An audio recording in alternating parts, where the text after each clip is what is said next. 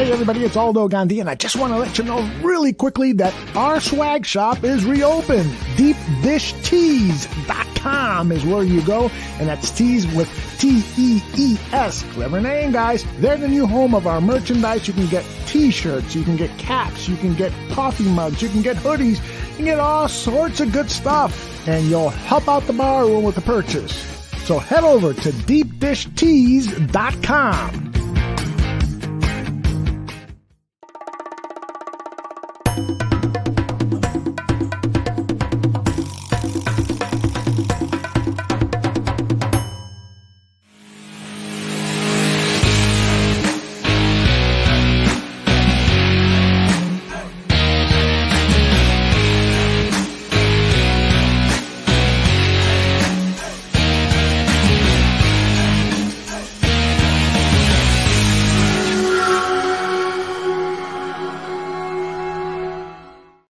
If you're looking for Greg Gabriel Talks Football, you've come to the right place, because that gentleman there beside me is Greg Gabriel. I am Aldo Gandia. Thanks for being here. And a quick note, JJ Stankovitz was scheduled to be with us, but he had a family illness that he's attending to. Nothing serious. He's going to join us sometime in a week or so. So, Greg, how are you, my friend? I'm good. How about you? I am hopeful. I'm getting better by the minute. Greg, I got to tell you, of all the people I talk football with, the one guy that I climb up a mountain and then I see at the top of that mountain wearing some kind of Maharishi outfit is Greg Gabriel, and I come to you for inspiration and knowledge. So please tell me about Matt Eberflus, and is this a good hire or not? Well, I'm going to back up a little bit on this because, go back to our conversation earlier this week. I guess that's the right way of putting it. Okay. When Morocco Brown was taken out of the picture, I thought that meant Eberflus might be too, because while it wasn't necessarily a package, you knew that there was a strong tie because the two had worked together for the last 4 years. And so then I thought, okay, it's Quinn or Caldwell. But what I didn't know and came to find out is that Ryan Poles was also high on Eberflus. So, and then, he interviewed all three, and you got your wish. He did it by himself. Yay! And as my wife would say when she's referring to my dog talks, My wife's the voice, but my dog talks. That's awesome. She said, I did it by my own self. So that is great. So what are your thoughts on Matt Eberflus? Clearly, you know a lot about him because of your association with Chris Ballard at Indianapolis, and from your contacts around the league and so forth. What do you hear from him? I hear nothing but sterling reports that he's a great culture builder and very, very meticulous about how he goes about his work. Very smart, very organized, great leader. And this is the two things that I think being a head coach are most important. Great leader and holds the players accountable. And he's a very good teacher.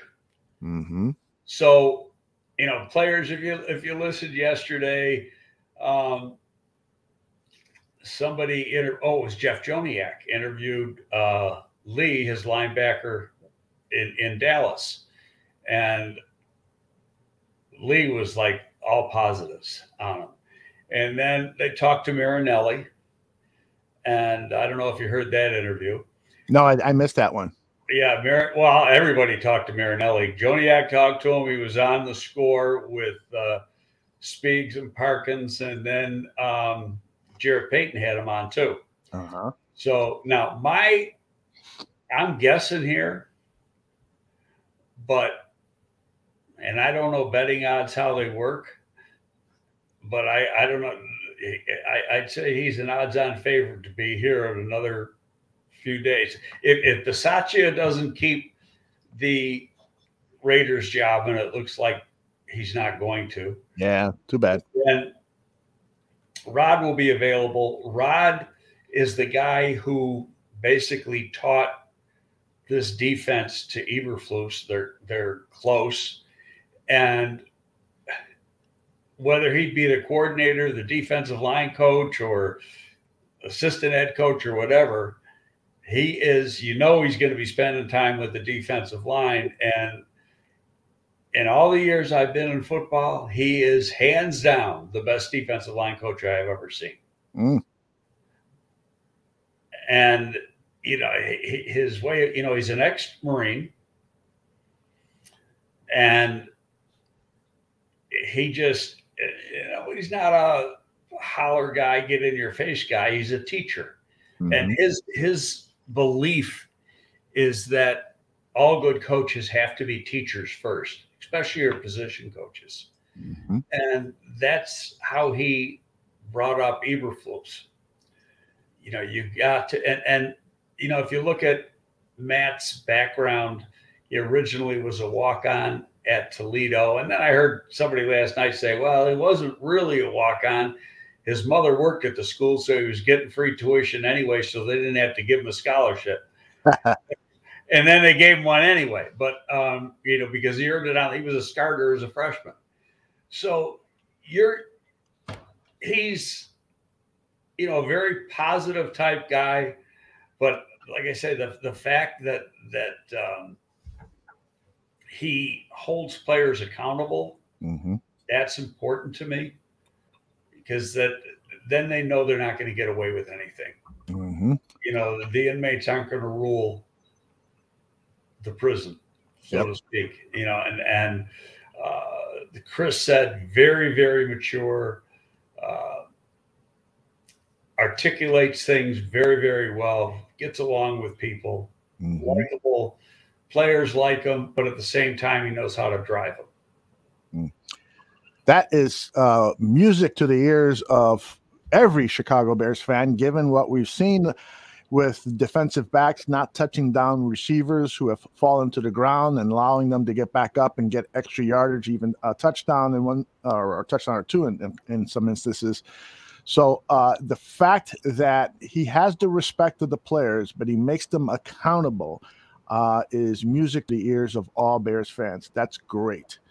What are you hearing? Because this is the $1 million question. Who's going to be the offensive coordinator? Who is going to develop Justin Fields? What's this offense going to look like? Well, there's two candidates right now, and back up a little bit. When a guy goes through an interview process to be a head coach, he has to present a short list of who he wants to be the OC, the offensive line coach, etc. And the most important hires he has to make are the two coordinator positions and the two line coaches. You get those right, you got a chance. Yeah, right on.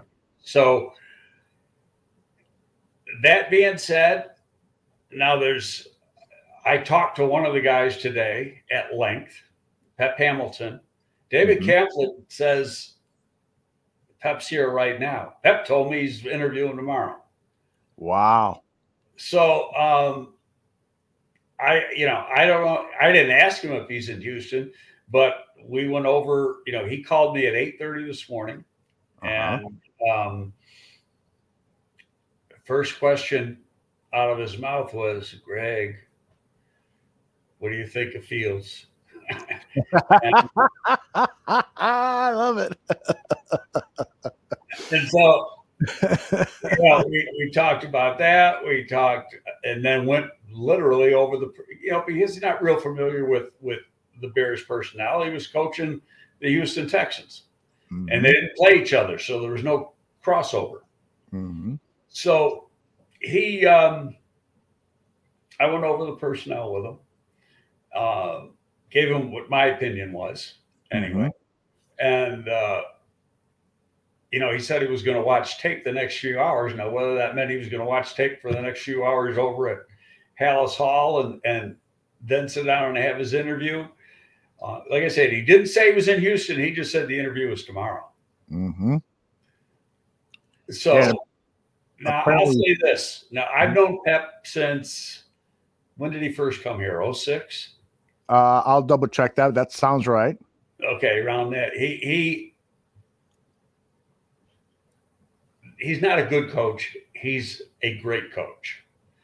So I worked with him here, and then I was his director of player personnel when he was the head coach of the DC Defenders in the XFL. Mm-hmm. And the reason he went there was, and he left. He was the offensive coordinator at Michigan the 2 or 3 previous years, and he left that just to have that opportunity to run his own show. But you look at his resume of who he's developed, starting off with Andrew Luck. Mm-hmm. Okay, then, he had some good quarterback play at Michigan, and he didn't have very good quarterbacks to work with. But fast forward last year, he's the quarterback coach for the Los Angeles Chargers, and they had some rookie by the name of Justin Herbert who lit it up. Pretty good. With Pep Hamilton. Then this year he gets like a real late round guy, Mills from Stanford. Mm-hmm. And Pep is partial to those Stanford guys because he coached at Stanford for a long time as the offensive coordinator. And quarterbacks coach. Yeah. And he did a remarkable job with that kid. And, I said before, teaching is important. Mm-hmm. He's not a good teacher. He's a great teacher. Mm. And he knows offensive football. His offense has evolved over the years. When he first came to, and part of this is because he was working with Andrew Luck, was that, he coached Luck at Stanford. Mm-hmm. And then he gets Luck right away with the Colts. And to keep that continuity going, he kept pretty much the same offense. Mm-hmm. But the offense has evolved quite a bit since then. And that original scheme, I remember we had a conversation once, and this goes back. In fact, he had just gotten the job in Cleveland, and he was driving back and forth between Cleveland and Indianapolis, where he was previously. And I was driving back from Eugene Parker's funeral, and Pep gave me a call, and we talked for probably an hour and a half. But he explained then that Stanford Colts scheme that he was using, and really for every play call, there's 2 plays. Okay, so whatever the terminology is, and the quarterback makes the determination at the line of scrimmage. One part of the play is a run, the other part of the play is a pass. Mm-hmm. And depending what the preset read is, the quarterback then goes one or the other. Mm-hmm. So there's some option involved. But that's evolved quite a bit, and he doesn't use as much as that. He's gotten into the RPO game, et cetera, because of the type of quarterbacks. You're getting a lot more athletic quarterbacks, and but he knows football.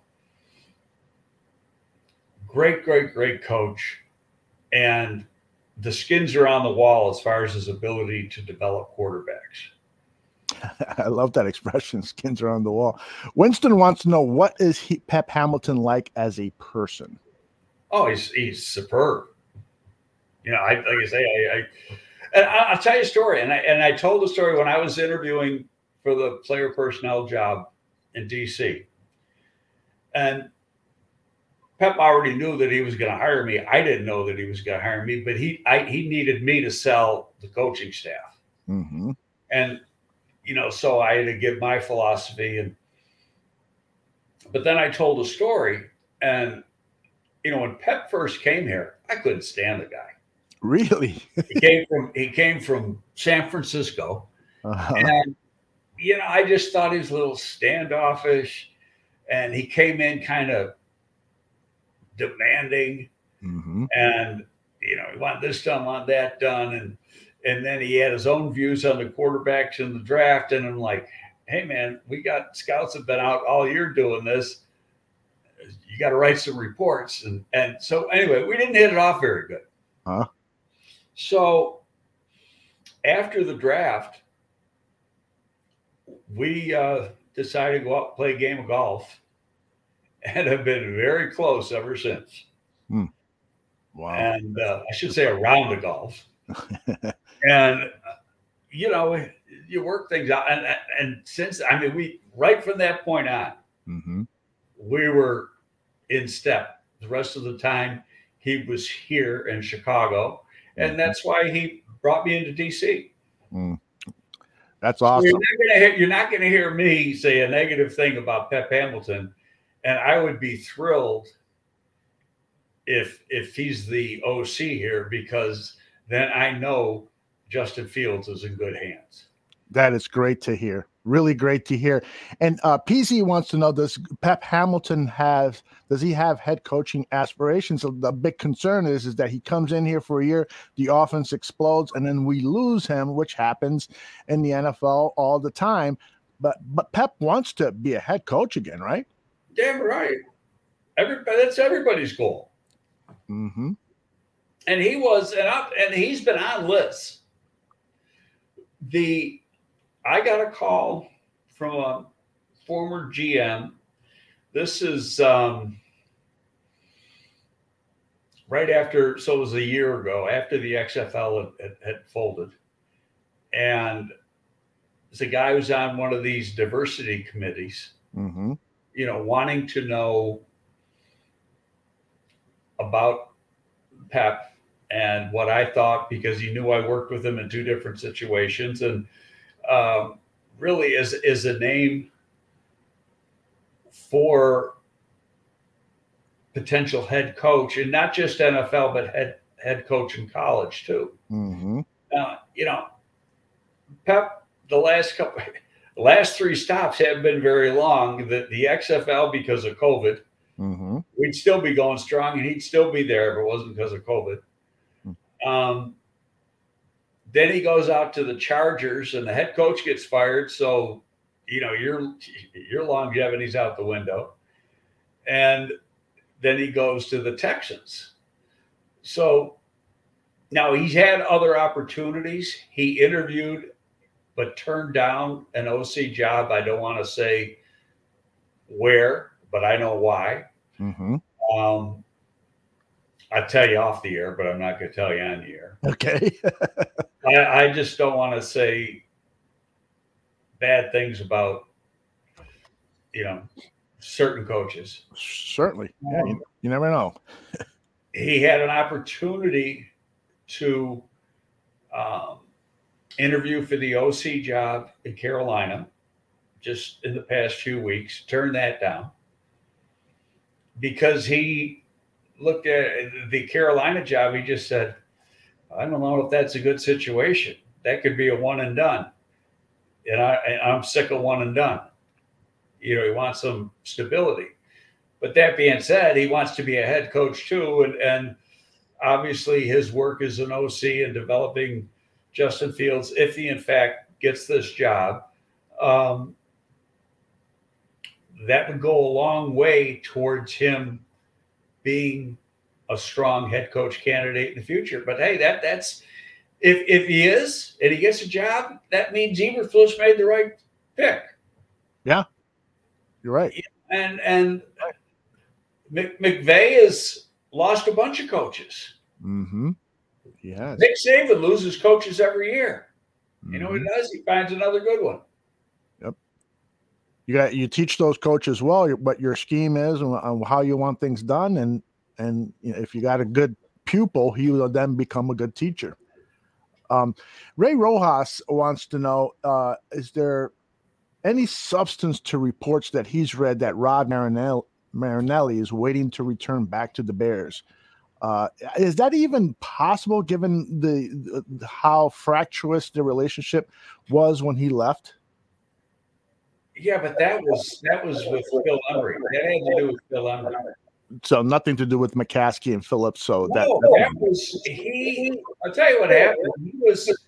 Phil had him interview Trestman and Arians, and give me your take. and Rod said it's Arians, hands down. Right.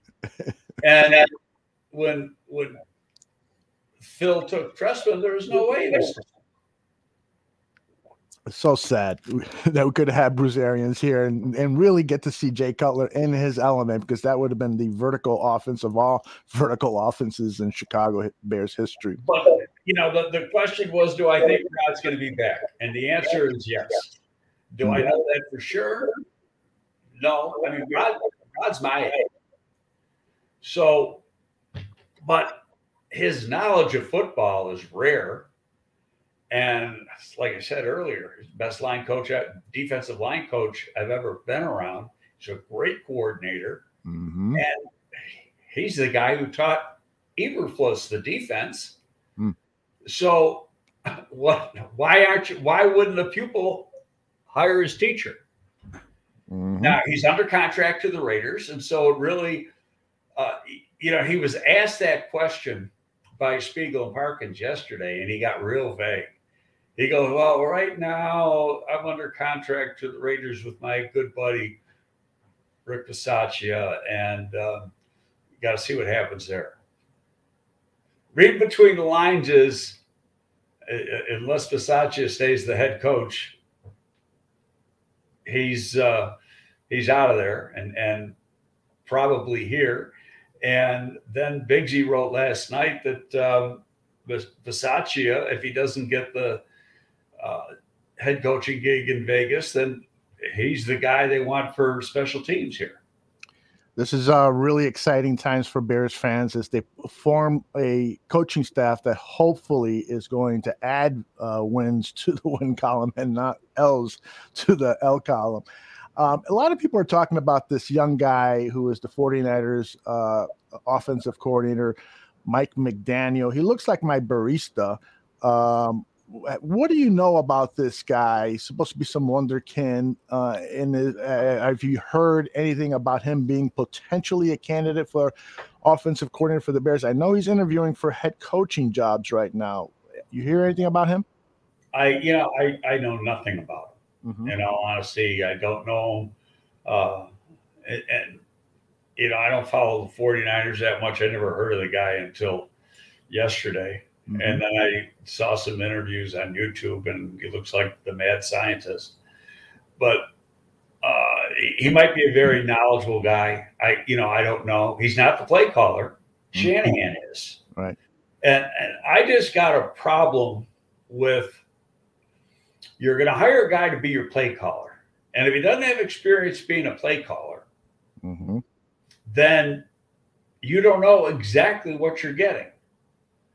Okay, Pep has been a play caller in the National Football League, been a play caller in college, and been successful at both.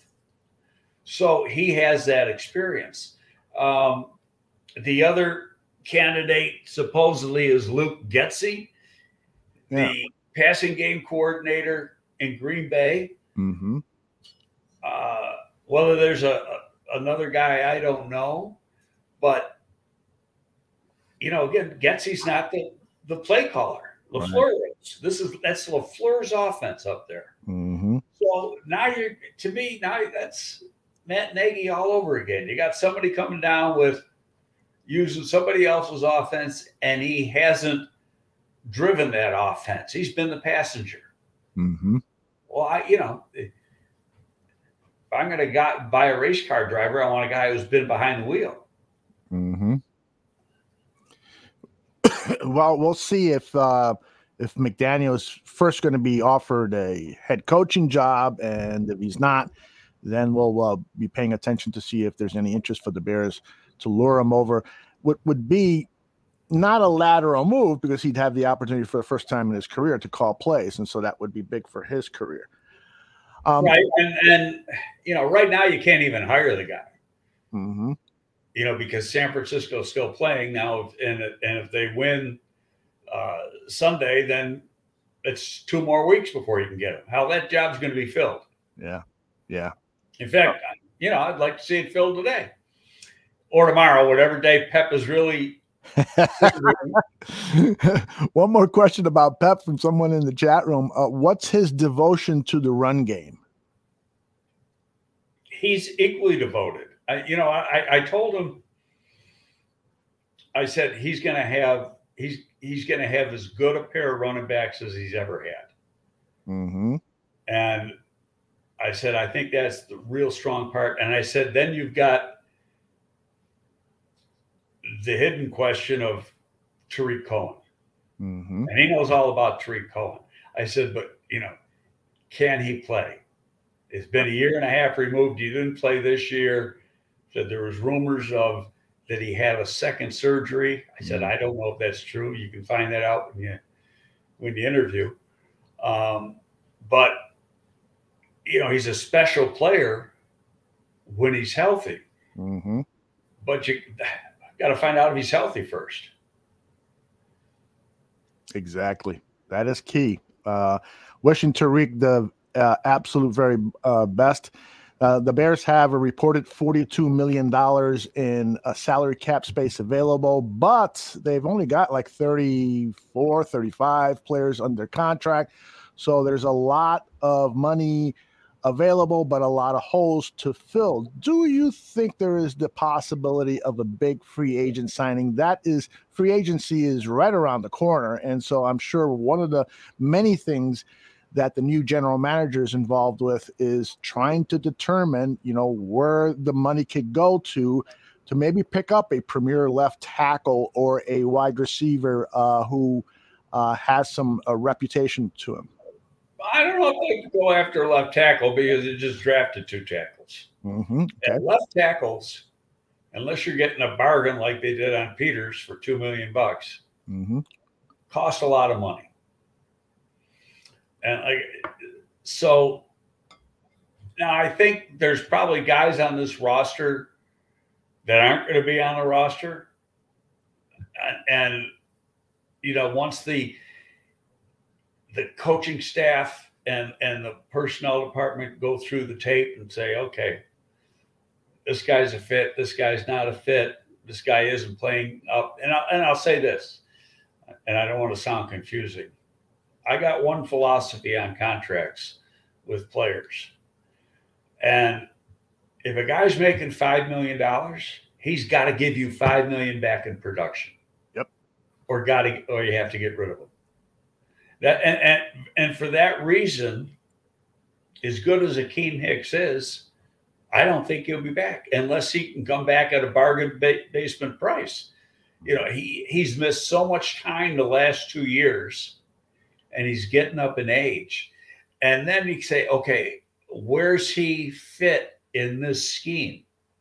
And we could talk about this scheme a little bit too, because I know that scheme like the back of my hand. Mm-hmm. Is he a perfect fit? Probably not. But you've got, when Lovie came here, we might have mentioned some of this before, but,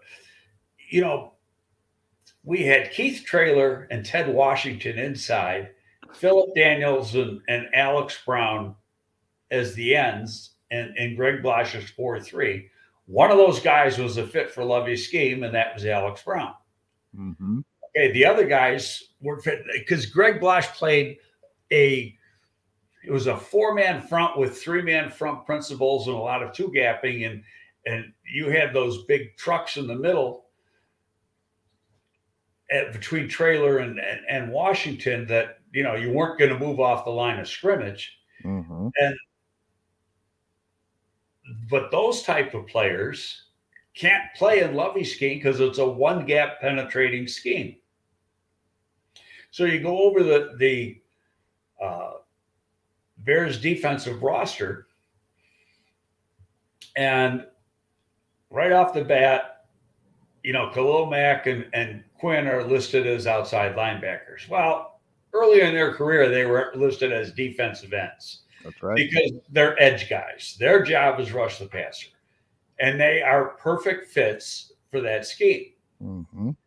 Okay. Eddie Goldman can still play the nose. The nose really doesn't play head up over the center in this scheme very much. He's sometimes lined up as a 1, which means he's in the gap between center and guard. Sometimes he's lined head up on a guard, but he is seldom right over the center. And then the 3 technique is often between the guard and the tackle or over the guard. But the most important guys, when Lovie came in, he said, I got to have 3 things. And Eberflus is just a little bit different. Got to have 3 technique. I got to have a will linebacker. And I got to have a safety. Mm-hmm. Okay, well, Mike Brown was the safety. Lance Briggs was the will linebacker. And then we didn't have the 3 technique. In that draft, we drafted Tommy Harris. Oh, awesome. Who was the 3. So, but that's what makes the defense go. Now, Eberflus, he said his 3 most important guys are the 3 technique, the will linebacker, and the slot corner. Mm-hmm. Interesting. So, a little bit different there. And right now, I'm going to say Bears, a weak point there would be slot. Who's your slot corner going to be? Mm-hmm. So, that's an area of concern. I think Bilal Nichols can play the 3 without a problem. Mm-hmm. He's athletic enough, quick enough, explosive enough. Eddie Goldman might want him to drop 10 pounds, but he could easily play. That's, Anthony Adams was that nose tackle. Mm-hmm. And Anthony wasn't very tall, but he had real long arms, very strong, very explosive, first step. He's going to have those. Now, it was what Lovie never had, and Tony Dungy never had, when this defense developed, was a Mike linebacker like Brian Urlacher. Right.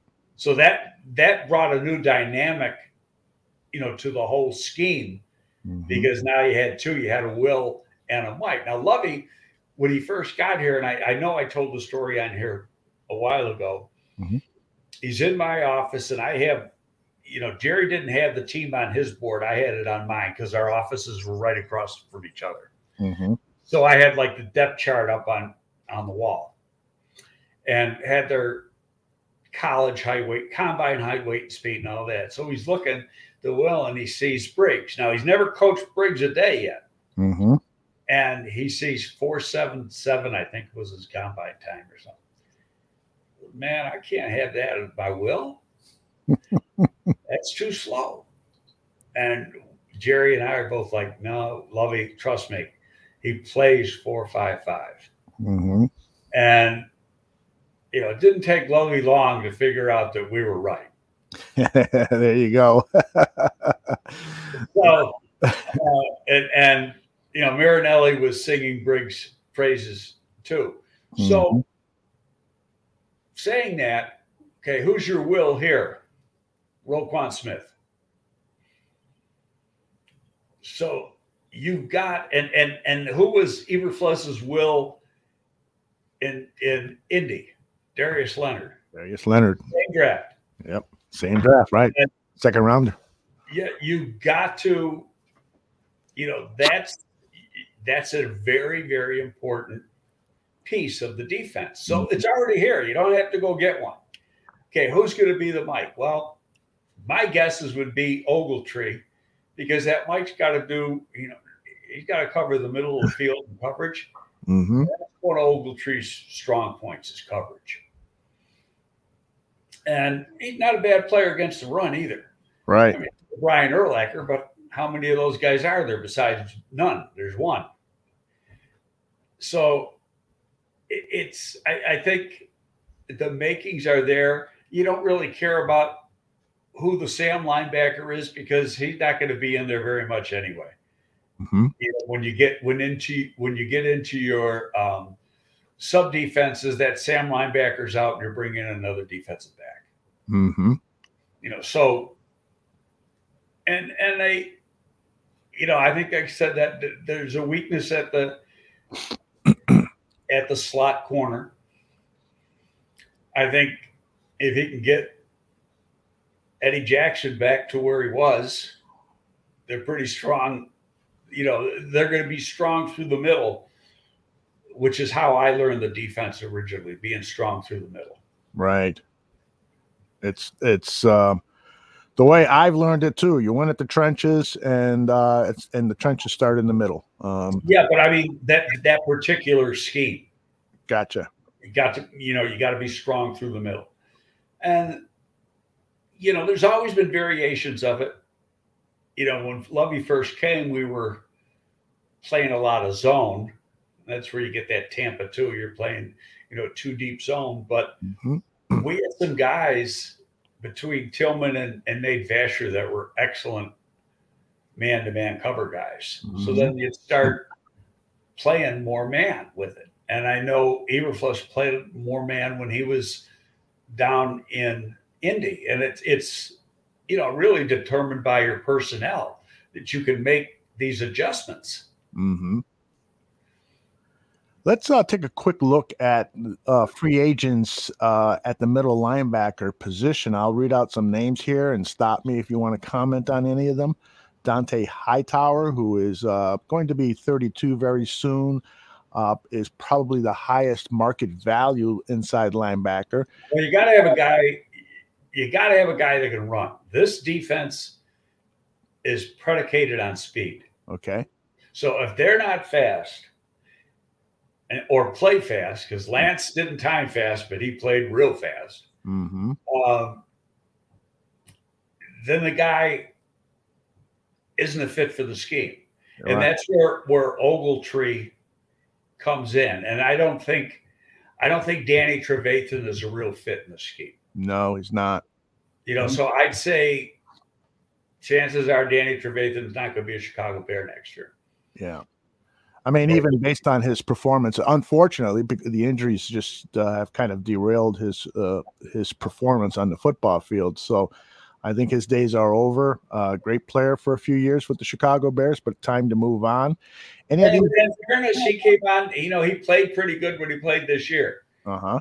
But they played him more in a rotation. But Ogletree was clearly the better player. Mm-hmm. And, they went into the season thinking Trevathan was going to be the starter, and Ogletree flat beat him out in the preseason. Yep. If you go back to preseason, he jumped. He was one of the guys that really jumped out at John Tate. Yep. And when he was a rookie, in the first couple of years, when he was with the Rams, he was in the upper echelon of Mike linebackers in the league. Mm-hmm. And then, and I don't know why, somebody said bring John Bostic back. No.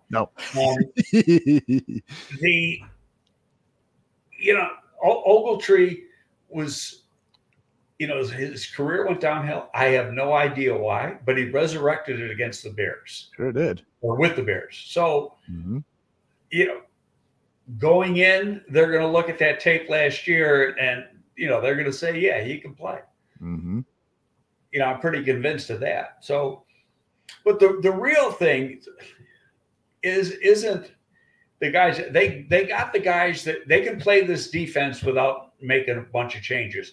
Or when Lovey came in, we had to make a boatload of changes. I mean, we had to change the whole defensive line except for Alex. Right. We brought in Olawale Ogunleye, drafted Tommy, drafted Tank Johnson, brought in Spice Adams. Mm-hmm. So totally different look across the line. Mm-hmm. Larry Golden wants to know, would you give Kirksey a look at that middle linebacker position? Christian Kirky, 29 years old, plays with the Texans, played 13 games this year, had 93 tackles, 2 quarterback hits, no sacks, 1 interception. What do you think about Christian Kirksey? I don't, because I've never really studied him since he's been in the game. But he has been predominantly a 3-4 inside linebacker. Mm-hmm. And unless he's got that speed and range, he's not going to be a fit for this scheme. Mm-hmm. Anthony Walker. You don't have to have big guys Uh-huh. at the linebacker position. You got to have run and hit guys. Mm-hmm. Yeah. Anthony Walker, he wasn't at Anthony Walker was a Cleveland Brown. He wasn't with no, he was at the Colts for a while. Oh, really? Okay. Yeah. I think he might have been drafted by the Colts. My bad. Excuse me. Regarding the defense, well, let me ask you this, because somebody mentioned that dropping Danny Trevathan is going to be a $3 million cap hit, and I think that's accurate. I almost feel like we have to have low expectations for the 2022 season, because if you're going to do a roster overhaul, it's going to mean signing 1-year bridge players so that then you can really, really attack the roster in 2023 when the cap amount of dollars is going to explode with the TV contract.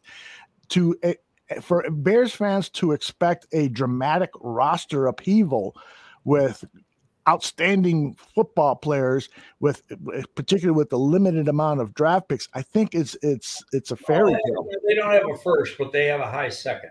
Right. The chances are that brings up a point. This Ian Cunningham's coming in today too to interview for. Oh yeah. Sounds like the assistant GM position. Interesting. And I don't know him, but when you look at his resume, he was at Philly, and before he was at Philly, he was with the Ravens. And the Ravens, as far as I'm concerned, got the best scouting department in the league as far as developing scouts. Mm-hmm. They are outstanding, and that started with Ozzie Newsome. So, and this guy is they're not going to bring him in unless they want to hire him, and the Eagles gave permission. So, by the end of the day, or maybe tomorrow, he's going to be the assistant GM. Okay, now, what's that give you? Chicago Bears reports that you already have. Mm-hmm. Kansas City Chiefs reports on players. And the Philadelphia Eagles reports on players. So you've got really 3 teams in these guys' heads of, who likes who.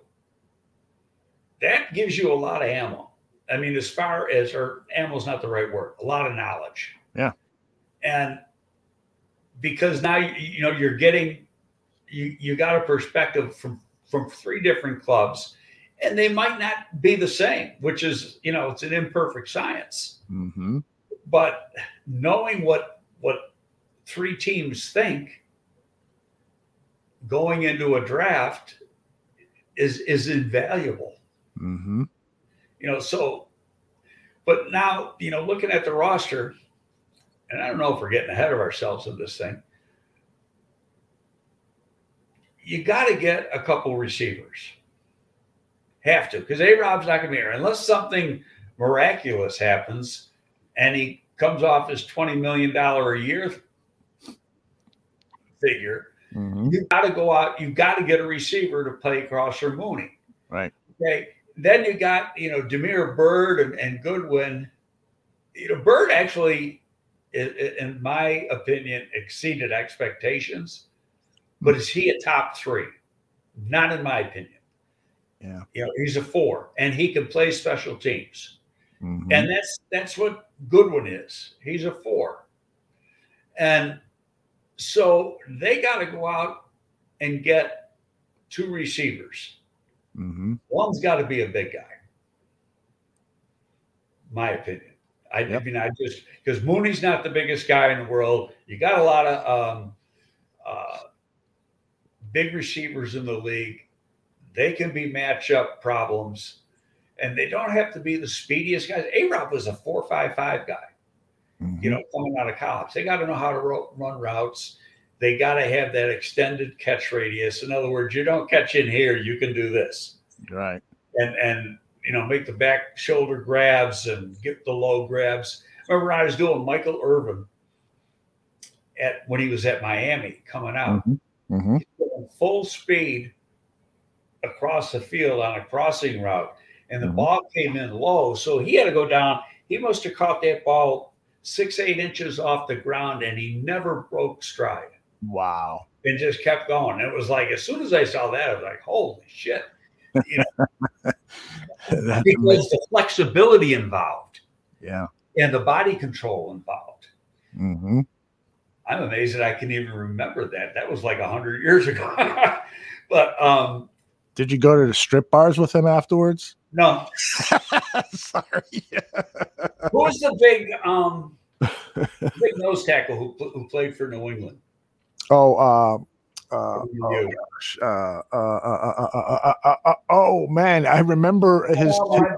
I know the picture of him was right in front of me. My gosh, I'll never forget the image of his feet were sweating. Woolfolk, thank you, MF. You win the award, Vince Wilfork. Yeah, Vince Wilfork. Yeah. Okay, Vince was in he was in play because even at 340 pounds, he ran. I was at the Miami Pro Day. Now I had dinner with Vince the night before, and we thought he could play the 3. Now he got bigger when he was in New England, but he was about 315 or something at the Miami Pro Day, and ran like a 505. And for a big guy like that, that was amazing. But anyway, like a lot of these football factories, he didn't go to class. He used to go. He's telling me this the night before when we have a dinner. He used to go fishing all the time. He had a buddy who had a boat, and they go out fishing. He asked me, he says, "Hey, you want to go fishing after the thing? You can come along, man." Pretty cool. That's what he liked to do. Love it. Back to the offensive line for a second. Can you picture somebody like a Jason Peters signing a 1-year deal in case you are thinking about moving those 2 tackles that you drafted, or one of those 2 tackles that you drafted inside, because you feel a little bit more comfortable that Borom or Jenkins I think they're drafted to play tackles, and even though this group has no affinity to those guys, they didn't draft them. Right. Still, they're quality football players. Mm-hmm. And Jenkins' tape, really, if you look at it, it's not that bad, especially when you throw in the fact that he had no camp. And when he got thrown in, he had limited reps before that, physical reps, because of the way practices are in the league once you get, through that halfway point. Right. So, he was learning on the fly. Now, I think from an athletic standpoint, he easily is capable of being a pretty good left tackle. He needs to play. Yeah. And the only change I would think, and I told this to Pep, my opinion, was that I'd put Daniels back at center and then have competition at right guard. Mm-hmm. Mm-hmm. And I said, might be Bars, or, could be somebody they bring in free agency. But I think, when you're talking free agency, and, you might be able to get a pretty good receiver where they're drafting. History says you will get a good receiver where they're drafting. Mm-hmm. But is he going to be ready to come in and, Mooney was a freak that they got him that late, and he was that productive as a rookie. Mm-hmm. But I think, between the 2, you got to get at least 2 receivers. Mm-hmm. And you got to get some DBs. And probably another interior lineman, because you're going to lose Akeem Hicks. Right. And again, now, is Akeem Hicks lost? Well, he's another guy. He wants big money. Mm-hmm. So you only got so many dollars to spend. Right. So you can't, if you can hit him on a 1-year deal for $5 million, sign him. Yeah. But are you even going to get $5 million out of it because of how much he's been hurt the last 2 years? Exactly. That's the big question with him, because I mean, when he played that late season game, what was it against the Vikings? He just had such an extraordinary game. He was so hyped up. The defense looked so different with him on the field. Yeah, but then he wasn't around after that. Yeah, exactly. He missed the last 2 or 3 games of the season, and it missed a number of games prior to that. So, something tells me there was something else going on. Yeah, and he has promised to talk about that, so we can't wait to see him answer those questions, because he was asked, about what the Matt Nagy era. He goes, well, frankly, I'll answer those questions after the season's over. So we shall see what he's got to say. Clearly, a lot of players, not a lot, but a handful of players have shared stories to media members about some of the Matt Nagy blemishes, for lack of a better way of putting it. Yeah, was it Matt Nagy? Was it his position coach? Mm-hmm. Was it? And that's why, if you got like Marinelli coming in, mm-hmm. now you got one of the best D-line coaches of all time. Yep. If in fact he does come. And even if it's coordinator, he's an individual. If you listen to Rod yesterday, mm-hmm. he said that 20, 25 minutes of individual is the most important part of practice. Interesting. Because he says, and that's where you got to teach your players and hold them accountable. There you go. And so he's Eberflus got his philosophy from Rod, but your position coaches, your coordinators got to be X and O guys. Mm-hmm. Okay, your position coaches, they got to be teachers. They have to be teachers. Absolutely. Yeah. That's their job. And so I want to, in these last few minutes that we have, I want to address some of the questions that were posed to you in the chat room. PZ had a thought. He says, aside from George Halas, the Bears have hired only 2 head coaches with prior head coaching experience. Is this a possible reason that they've had constant failure? Your thoughts? If you look at the majority of head coach hirings in the National Football League, they're all first year, all first time head coaches. They're very seldom do we see retreads. Yeah, John Fox is one. Mm-hmm. Belichick went, 5 years in between Cleveland and going to New England? Right. And Pete Carroll was one. But for the most part, it's new coaches. And now I don't know if that had anything to do with Quinn not getting the job. Mm-hmm. Some of these guys may be hot names because the overall depth of this year's coaching class mm-hmm. might, sounds like good names, but it might be weak. I really was high on Brian Daboll, but then you hear the negatives. Mm-hmm. And the negatives are that he's not a strong communicator, not strong in interviews, put it that way. He can coach. But so now, your head coach got to be a leader. And, it might be easy to lead the offensive side of the ball, mm-hmm. but you got to lead a whole team. Right. And does he have what it takes to lead a whole team? And then with Flores, he had some success at Miami, but yep. Do your research, and there's a lot of issues. Yeah. And so that could make it. Now, he may, because there's still 7 jobs open, mm-hmm. he may end up getting a job. But to me, it's more because of default. Mm-hmm. Yep. I agree with you. Tareen is saying that Pep Hamilton is scheduled to interview with the Bears tomorrow. Is that what you've heard, that it's tomorrow that they'll talk? He told me that. David Kaplan said it's today. Okay. So I sent Cap a text. I said, Cap, I talked to him at 8:36 this morning because mm-hmm. I checked my phone to see what mm-hmm. time the call was. And I said, we talked for quite a while, and then he was going to go look at tape. Catches when he's dropped off at Hallis Hall this morning. And I said, well, then he was talking to me in the car, and I know he wasn't talking to me in a car.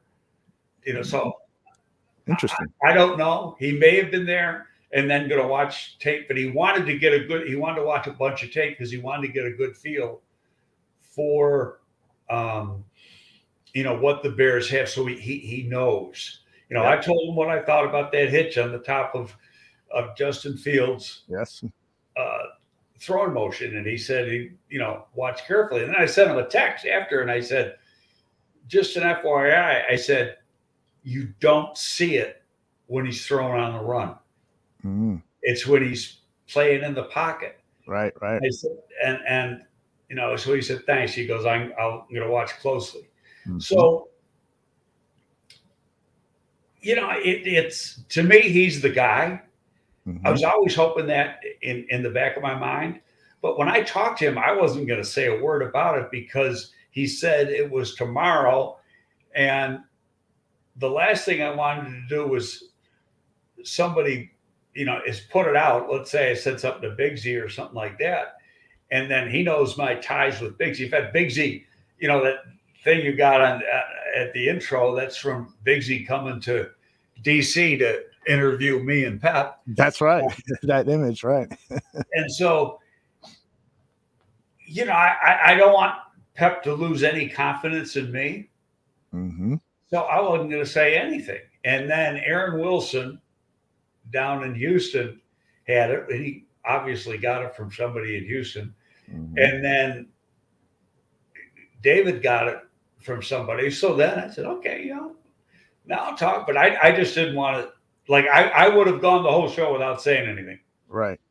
Well, and that's one of the reasons you got the respect of all the people here. They understand that sometimes, you just don't share things because it's not good for business, as we say, for building relationships.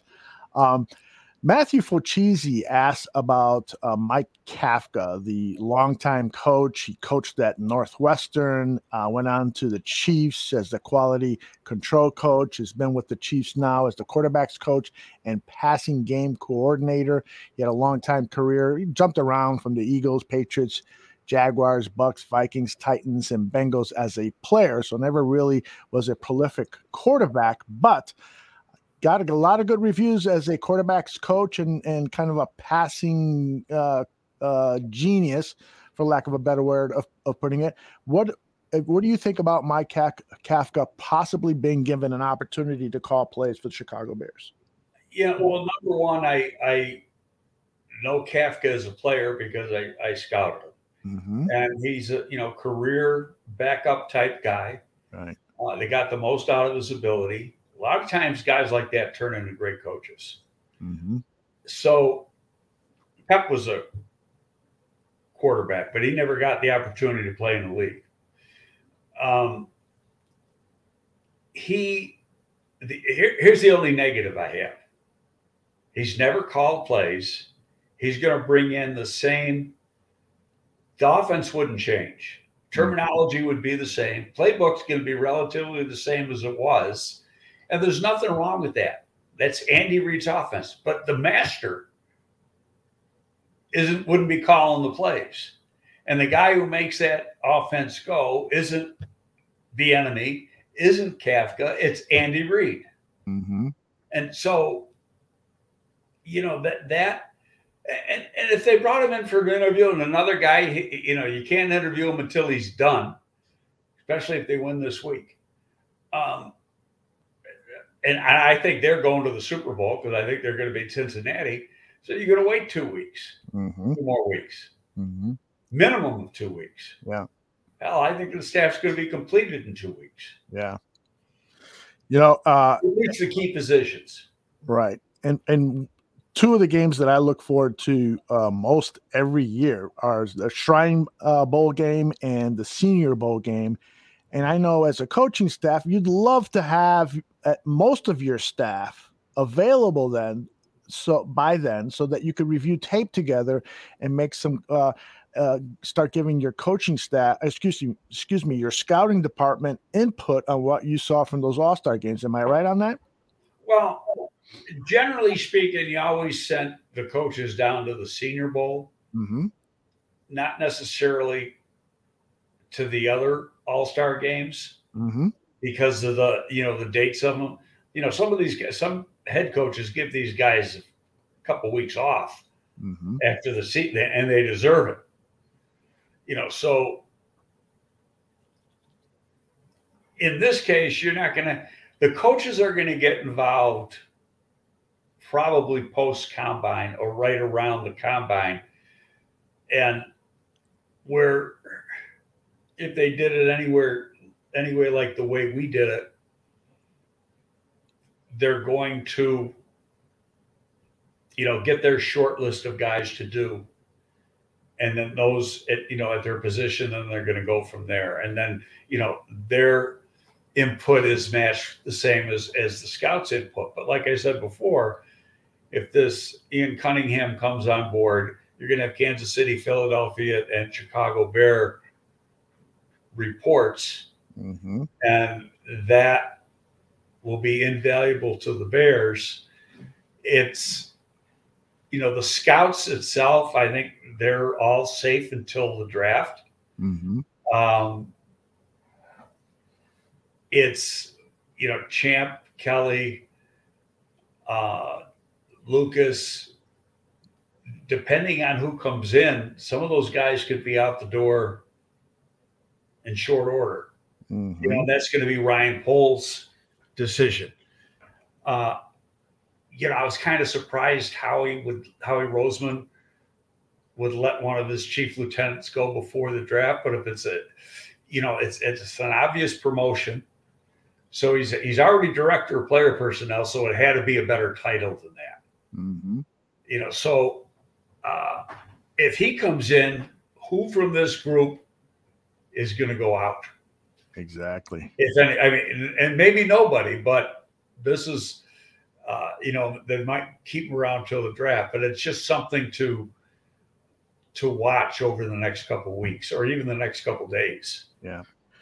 Got a feel for those people in the Chicago Bears scouting department because, you got to do your job. You got to go 100 miles an hour now to prepare for this draft. But in the back of your mind, you're also wondering, am I going to have a job in May? And so that's going to be a tough situation for all of us who have wondered about their job status. That's going to be a tough situation. I can empathize with them. Well, it depends on what their contractual situation is too. Okay. They can have time left on their contract and they could be let go. But, if they're contracts from the scouting business usually go like May 1st to May 1st because the draft's a little later. They might have switched to June 1st. It was always May 1st when I was working. And our guys always had 2 to 3 year contracts. So the guy's got a year left on his contract. He's going to get paid. Okay. So it's not like he's got to go out and get a job tomorrow.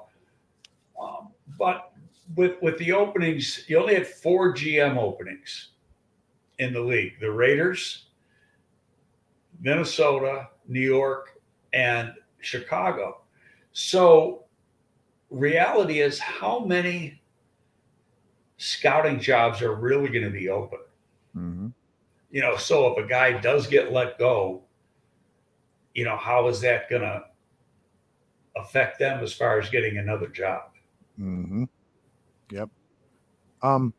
Mule has a question, and I'd like to add to that. He says, Greg, do you favor anyone for our new offensive line coach? And clearly, that's a lot of speculation, but I'll add more to the speculation. Would you be surprised if, let's say, Pep Hamilton was hired as the offensive coordinator and that he reached out to Harry Hiestand for a third term? Signed a new contract with Notre Dame. Oh, so he's already locked and sealed and delivered to Notre Dame. In fact, they officially announced. I mean, the deal was done weeks ago. Okay. They do their background check at Notre Dame before the school will officially allow the hire takes forever. But Harry was officially announced on Monday that as the Notre Dame new coach. Good for him. I don't know if Harry would come back for a third go. Yeah. But yeah, Pep and Harry got a very good relationship. Mm-hmm. I'm not going to say it's impossible, Right. But Harry's credibility would take a hit Really? if he had just signed a contract on Monday. Yes. And then, well, I'm going back to the Bears. Yeah, that's not good. That's not good. Right. And Harry's very good. There's good guys out there, and Pep's been around them. Eberflus has been around them. Let's see how it plays out. But it is an extremely important hire, and there's two. You always have a head guy and an assistant. And I'll tell you one name that I don't know how many coaches Eberflus is going to be able to steal off the Colts staff. Yeah, right. A couple went to Philadelphia when Sirianni went there as the head coach. Mm-hmm. And they say that Borgonzi, the linebacker coach, I've read that from a couple people that they feel Borgonzi is going to be coming here. That would be great. So, well, there's a tie. We might have mentioned it the other day. I think it's Borgonzi's brother is the assistant GM for the Chiefs. That's correct. Yes. So there was a tie there with Eberflus and Ryan Poles, mm-hmm. Because of that.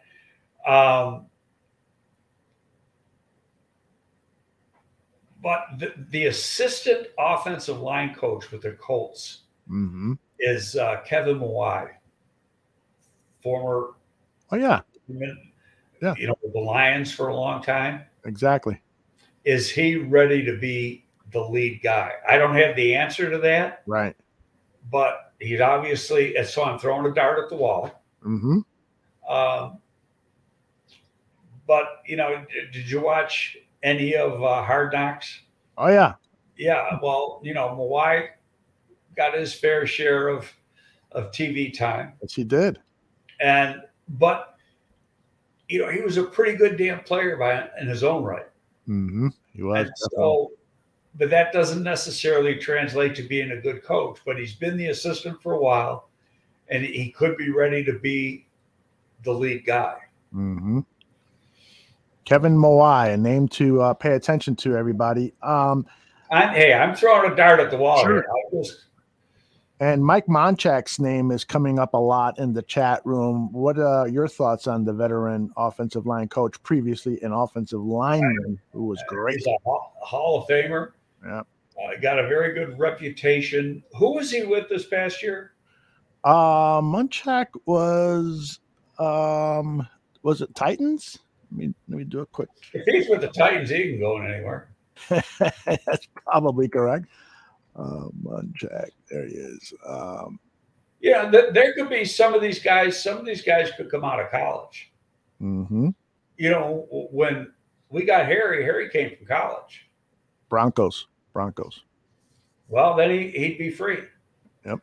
Because Nathaniel Hackett might want to bring in his own people. So Monchak is. I read something already that they might their line coach and run game coordinator at Green Bay might be going with Hackett. But a lot of times these people, they try to tie names together and speculate. Like, yesterday Rappaport gave out the name of that Eagles passing game coordinator. Mike Groh? No, Mike Groh's the Colts wide receiver coach. Oh, the Eagles, and Groh was here once before. That's right. I know Mike Groh since he was a freaking ball boy with the Giants.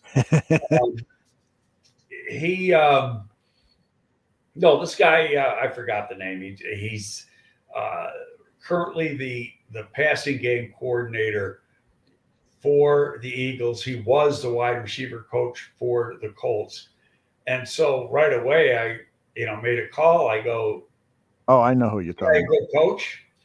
And Palillo or something like that. Yes, Kevin Patullo. And he said, I don't think the response I got was, I don't think Matt would hire him. Mm-hmm. So, but it was, I think, Rappaport trying to put 1 and 1 together and get 2. Sure. And that might be the same case with, the Green Bay offensive line coach going to Denver. Mm-hmm. So do you think that this staff could be assembled, at least in major pieces to the staff, before that Shrine Bowl game, which is next Thursday? Well, they're already starting practice. Yeah, that's right. They start practice. No, even if they are, I don't think their presence would even be at the Senior Bowl. Really? Wow. Yeah, I mean, their number one job right now is to find out about the players that are currently here. Yeah. You got to make a plan for those guys. And let's say Ryan Pace and his staff were still here. Uh-huh. Well, then it's not as important, because at least you got people in the building that know and understand the players. Mm-hmm. Now you're going to have a new coaching staff and you got a new general manager. Their number one job is to find out what's here. Mm-hmm. Yep. And then, you work free agency and you work the draft in conjunction, that they don't have all their picks. They have needs, we mentioned a little while ago. Mm-hmm. And it's going to go, okay, where can I get all these things taken care of? Mm-hmm. What can I get in free agency and it's not going to break the bank? And then what do I feel pretty good about in the draft? Right. And look at this list of free agents for the Bears. There's over 30 players, including the big names: Allen Robinson, Akeem Hicks, Jimmy Graham. All three of those guys are likely not to come back, along with Andy Dalton. Probably will not be coming back. But then you've got guys that you might want to rely on for another year or two, guys like Artie Burns and Alec Ogletree and Elijah Wilkinson, and on and on and on. So lots of decisions have to be made. Sam Mustipher is not an unrestricted free agent, so he I forgot what that designation is, like a limited free agent. Yeah. So he might be back. Bilal Nichols is another big name that you have to consider trying to bring back. He's going to be your 3 technique. You got to bring him back. Yeah, you have to. So a lot of decisions, and you're absolutely right. Those guys are watching tape, and it's as painful as that tape is going to be from the 2021 season. Well, you know what? When you're watching, you're not watching the game. Yeah, you're right. Yes. You're watching the player. Right, and some of that is going to be painful too. So you know that. You're looking. Does he have, especially on the defensive side of the ball, does he have the athleticism I'm looking for at the position? Remember a while ago we talked about, when Lovey was here, the coaches gave us a profile for every position on the offense and the defense, mm-hmm. Of what the ideal player was. Oh, cool. Okay, so we had it written up. We had a in the scouting notebook, there was, okay, this is what we're looking for in a weak side defensive end. This is what we're looking for in a strong side defensive end. Mm-hmm. The size, the speed, the arm length, height, weight, everything. So, and the skill set. Mm-hmm. So these guys, I mean, that's standard operating procedure. So you got to find out who's a fit. And the coaches, when they go through the tape, and it'll be the coaches more than the pro scouting staff, because the coaches are going to know exactly what they want. Right. And they're going to go through and they're going to say, okay, I want this guy. I don't think this guy can fit. Now, year one, you're going to have to live with some guys. Right. That might not necessarily be perfect fits. Mm-hmm. And so that's another huge thing for the scouting department. Perhaps you can give us a clue as to how that might be working. Is they're now, I'm sure Mark Sadowski and the other people in that scouting department are having conversations with the new head coach to learn a little bit about what he's looking for and so forth. And so that almost means that the offensive coordinator and defensive coordinators would be great to bring them on as quickly as possible so that the scouting department now makes changes in what they have done in terms of maybe prioritizing players for this upcoming draft. Well, you can't manufacture a player. Okay. The player is what he is.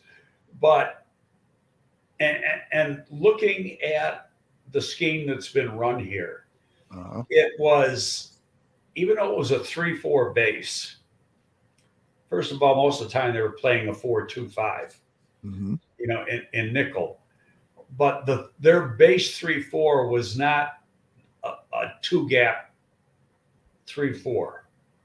It was more of a 1-gap, which is similar to what Eberflus's offense or defense is. So there's a little similarity there, but you still got to have that explosiveness that you're looking for. So, okay, what are you looking for? Well, turn on the Colts tape and look at their defensive line. Now, they must not have been real happy with their defensive line because they fired the defensive line coach earlier this week.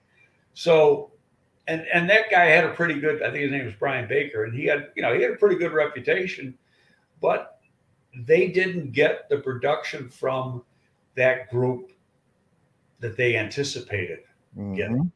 And maybe he hadn't gotten the development that they were anticipating getting from some of the young guys. So they're going to make a change. I've seen Brian Baker coach. I've seen him in all-star games coach and stuff, and he's always been very, very impressive. But, you're not with him on a daily basis in practice and watch how he teaches there. I love this question from Ron. He says, which players you think might benefit the most from the coaching changes? A little hard to answer that, of course, because the entire coaching staff hasn't been changed. But off the top of your head, do you think like somebody like an Eddie Jackson could benefit from the culture building aspects and the attention to detail and playing to the end of the whistle? Guys like that could benefit from the arrival of Eberflus? Well, put it this way. Eberflus, if you've seen it, and he got this from Marinelli, is loaf. They get graded in practice. Yes. Every single play. So it's time consuming. So it's every play in practice, it's every play in a game. And play time the following week is determined by how many loaf plays you had the week before. So that's part of the way of making the players accountable. And, it having been around Marinelli a lot, and I just love watching him in practice. And he was loved by the players. Well, yeah, he wasn't a shithead. Yeah. He wasn't mean. But he demanded. In fact, I was listening. There was something yesterday, and they said, it might have been Kaplan who said it, but he said, you're sitting here watching games with Alex Brown and Briggs. How excited they get when they see defensive players hustle, and see them create a turnover. And that all came from Marinelli and Lovey, because and we practiced that every freaking day. Why we had a lot of turnovers? We practiced turnovers in practice. There wasn't a pass play in 7-on-7 or in teamwork that Peanut wasn't trying to strip the ball. Every single play. The play could be 8 seconds over. He's still going after the guy trying to strip it. And so that helps the offensive players too, as far as ball security, because they knew those guys were coming after it every single play in practice. Yeah, I saw the video of our Bears' new head coach talking about loafing when he was still with the Colts, of course, and said, that they will decrease the amount of snaps for that player if they detect that they have a high loaf rate. If we had you graded at 10 loafs, 10 plays where you loafed, well, you probably see 10 fewer snaps. And that's one of the reasons why they carried a lot of defensive linemen in their 4-3 scheme. They would carry like 8 defensive linemen. And that's not unusual. You get too deep at every position. I think, defensive end here, they got some strong depth here. Yeah, I agree with that. Right out, they're not going to have to make any changes there. Mm-hmm. And you've got a rotation. Mm-hmm. Yep. I agree with Herney here. The practice and film room should be a big improvement. Tony the Pod Boss has a good one. He wants you to take a look at Troy Anderson from Montana State. Tony loves what he's seen of him in film. He describes him as a faster Urlacher, 6'4", 235 pounds, that has played running back and linebacker. Somebody maybe you can take a look at in the near future, Greg, and share your opinion. Right down the next year, but yeah. I don't know if he's faster than Urlacher. Urlacher was 4'5" guy. Well, well, that's going to be a good. Urlacher was a safety in college. That's right. At New Mexico State, I believe it was, where he went to. New Mexico. Well, New Mexico State's down in Las Cruces, right next to El Paso. New Mexico. You're right. Okay. So I can write down his name here. Troy Anderson from Montana State. And we'll be talking about that and other potential draft prospects in the weeks ahead. Greg, I'd love to talk to you again after the Bears have the press conference where they introduce both Poles and Eberflus to the media. We can react to some of the things they say. So how about we get together again next week, depending on what day the press conference is? Well, yeah, let's keep it open-ended. Or do you think it's better until they get a couple hires? Because you know as well as I do. Yeah. Press conference is going to be telling you what you want to hear. Exactly. I hope so. I hope they again, transparency. I use that word cautiously. I know there's a lot that they can't tell us. I absolutely know. But what I want to hear is a little bit about, like Lovie Smith was great. Our number one priority is beat Green Bay. That fired up fans and so forth. And so tell us what your vision is, and be straight with us. If it can't happen overnight, then let us know. We'll be more patient as fans. Give us a year or two, and we're going to have a Super Bowl contending team. Just things that make us believe in them. And I think that's an important part of operating a football team is how you handle the public. I don't disagree, but you know what? That has nothing to do with the coach and the GM and everything to do with the PR department. I'm with you. I've worked. What they feel is the best way to go, mm-hmm. and so you have constraints put on you, mm-hmm. so to speak. What you're going to say and what you're not going to say. Mm-hmm. Yep. All right, everybody. I want to let people know that you should be following Greg Gabriel on Twitter. It's at Greg Gabe. So let me spell it out for those in the audio podcast world. That's at GREGGABE. And hopefully you're following me at Barroom Network. Greg and I will be back in the near future after the coaching staff has been set up and we can delve into those players. And then maybe also sometime after these All-Star games, I know you're going to be looking at them. You did some work over for the Shrine Bowl game. So I know that one's going to be particularly interesting to you. Maybe we can talk about that in the near future when we get together. Sounds good. Stay on because I got to talk to you a little bit here. You got it. All right, everybody. We'll be back. I think the Barfly Tailgaters are back Sunday morning. They're going to be screaming and hollering about everything that's happening at Alice Hall. So join them, I think, at 9 a.m. Central this Sunday. So, and enjoy the games this week. Bye-bye, everybody. See ya.